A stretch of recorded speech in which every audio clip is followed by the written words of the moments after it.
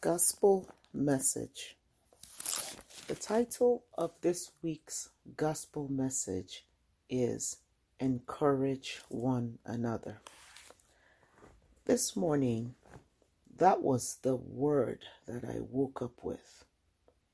Encourage one another. And specifically, the passage or the verse that came to my mind was taken or is taken from Romans 15, verse 1, which reads, "We then that are strong ought to bear the infirmities of the weak and not to please ourselves."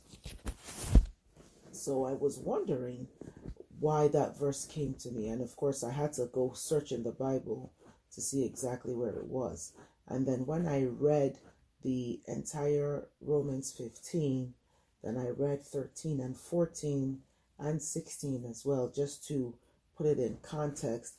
It sort of confirmed a message that the Lord has been giving me some time concerning the church, especially in the times that we are now, where there is just so much rampant iniquity out there in the world. There is so much darkness being passed off as light, and there is so much wrong being passed off as right.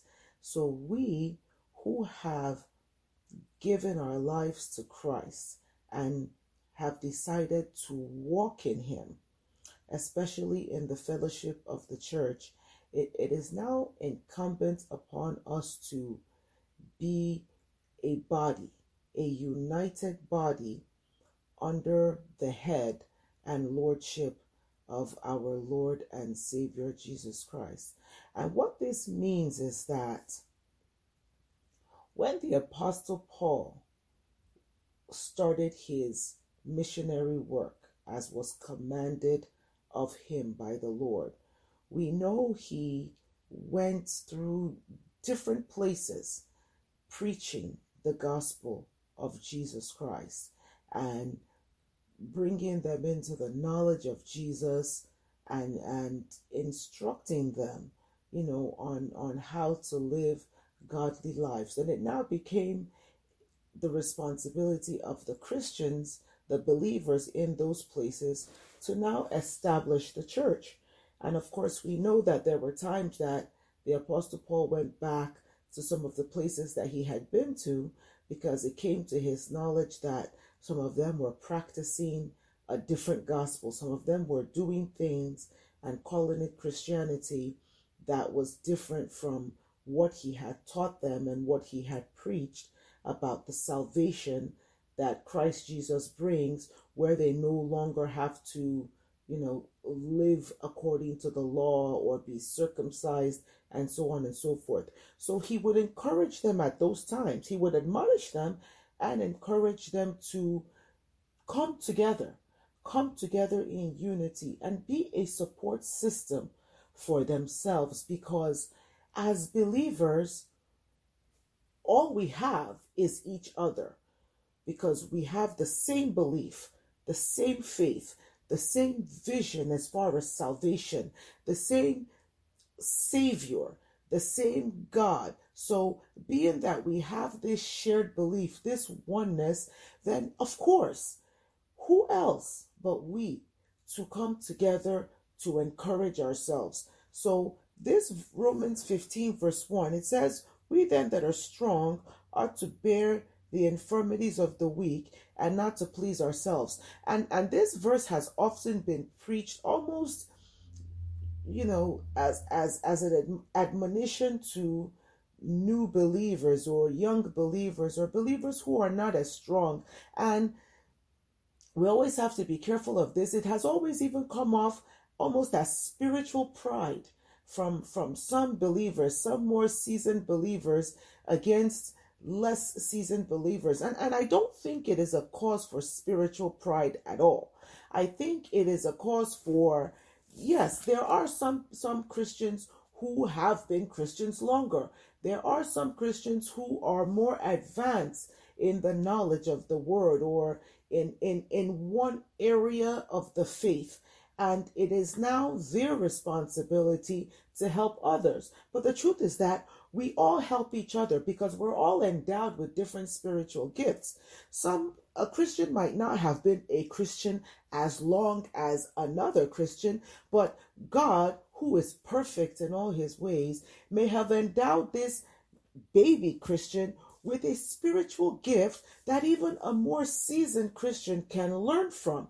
So where some of us, regardless of how long we have been in the faith, some of us are strong in certain areas and weak in others, and vice versa. So as a body of Christ, we have to come together to encourage one another. We have to come in together to bear one another's burdens, to lift each other up, and not just to do things for our own advancement. Because it's like, okay, I might be making progress, but if my brother or sister is struggling, then that negates my progress if I am not bringing that brother or sister along. What is the purpose of me advancing in spiritual knowledge, in spiritual strength, in all these things, and I see my brother or sister struggling, and I don't come back and pull them up? It's my progress is null and void because it's not done in love. There is no love in that progress, because it profits me nothing to gain all this advancement, and yet my brethren are still struggling in one way or another. So when the Bible is instructing us to bear the infirmities of the weak, what does bear mean? It means to carry. It means to shoulder. It means to get under it. So you cannot do that from a distance. We can only do that being right there in the place where that brother or sister is. The church is a place of healing. The church is a place of I don't even want to say family, but because we know it's a family, but when we are in the church as Christian brothers and sisters, this is a place where we all started from the exact same position. Sinners, iniquitous, on God's wrath side. And it is through the grace of God in Christ Jesus, in his living, in his dying, in his resurrection. It is in that God, who so loved the world, gave his only begotten Son, that we who believe in him should not die but have everlasting life. This is the only reason why we can even grow in faith. This is the only reason we can become sanctified, because we were saved from our sin. We all started from there.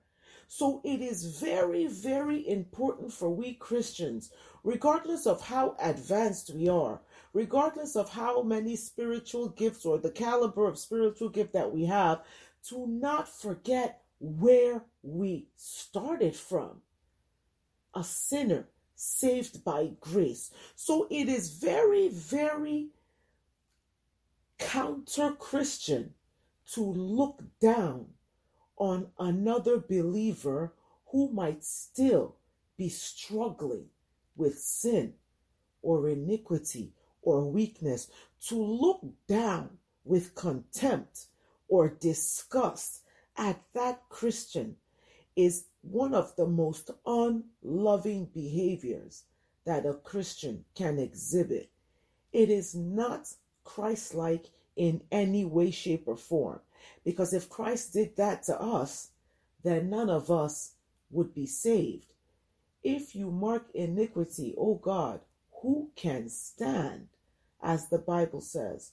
So when the Lord through the Apostle Paul says, bear the strong, bear the infirmities of the weak, means come back to that place where that brother or sister is. Because guess what? You were once there.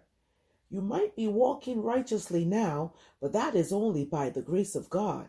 So we should not look down on our brothers and sisters who might still be struggling under the weight of sin. Encourage one another means go to where that brother or sister is and help them and bring them along so that they too can walk in the same righteousness that you are walking in. That Romans 15 reads, "We then that are strong ought to bear the infirmities of the weak and not to please ourselves. Let every one of us please his neighbor for his good to edification. For even Christ pleased not himself, but as it is written, the reproaches of them that reproach thee fell on me. For whatsoever things were written aforetime were written for our learning, that we, through the patience and comfort of the Scriptures, might have hope. Now the God of patience and consolation grant you to be like-minded one toward another, according to Christ Jesus, that ye may with one mind and one mouth glorify God, even the Father of our Lord Jesus Christ. Wherefore receive ye one another, as Christ also received us, to the glory of God." It's so clear. It's so clear in this passage. Receive one another as Christ received us. Because we who are doing it right, walking righteously, checking off all the boxes, we weren't always there. It is Christ who brought us to where we are, so that we may now look back and encourage our brethren and bring them along.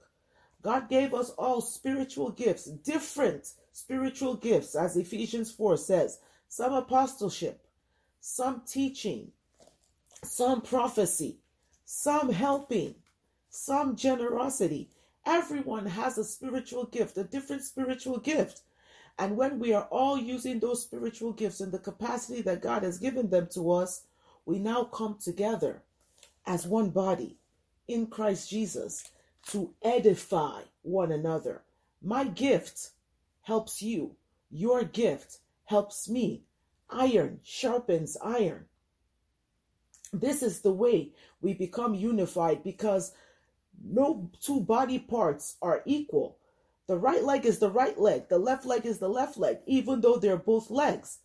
The right arm is the right arm. The left arm is the left arm, even though they're both arms. Though they're similar, they're not identical. Not to mention the other parts of the body, who all have their own various functions. But each part of the body, doing its own function, edifies the body entirely, which makes us now complete under the head of our Lord and Savior, Jesus Christ.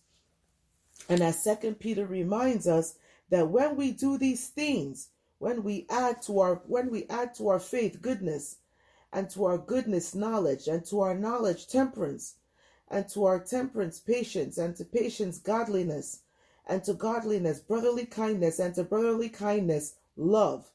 It says, if these things be in you and abound, and make you that ye shall neither be barren nor unfruitful in the knowledge of our Lord Jesus Christ. But he that lacketh these things is blind, and cannot see afar off, and has forgotten that he was purged from his old sins.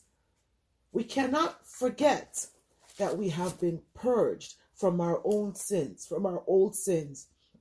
The only way we are able to walk righteously is because the grace of God in Christ Jesus found us in our sinful state and brought us to where we are. Yes, we have obeyed, but love covers a multitude of sins. We're never perfect as long as we're walking in this earthly body. There is always a propensity to fall. But when we show love to our brothers and our sisters who are struggling, by getting up under them and bearing their infirmities, by encouraging them through their weaknesses and bringing them along with us so that we can all walk in righteousness, this is what pleases the Lord. Encourage one another, because this is God's will for us in Christ Jesus. Encourage one another. No one part of the body can be the entire body. We need the other members of the body. We need everyone. everyone who is a believer, everyone who has placed their hearts before Christ Jesus and said, Lord Jesus, I receive you as Lord and Savior, and I surrender my life to you, to walk in you, that you might lead me to life everlasting. As Christ is leading us, we are, with joined hands, bringing one another along, bearing each other's infirmities, encouraging one another.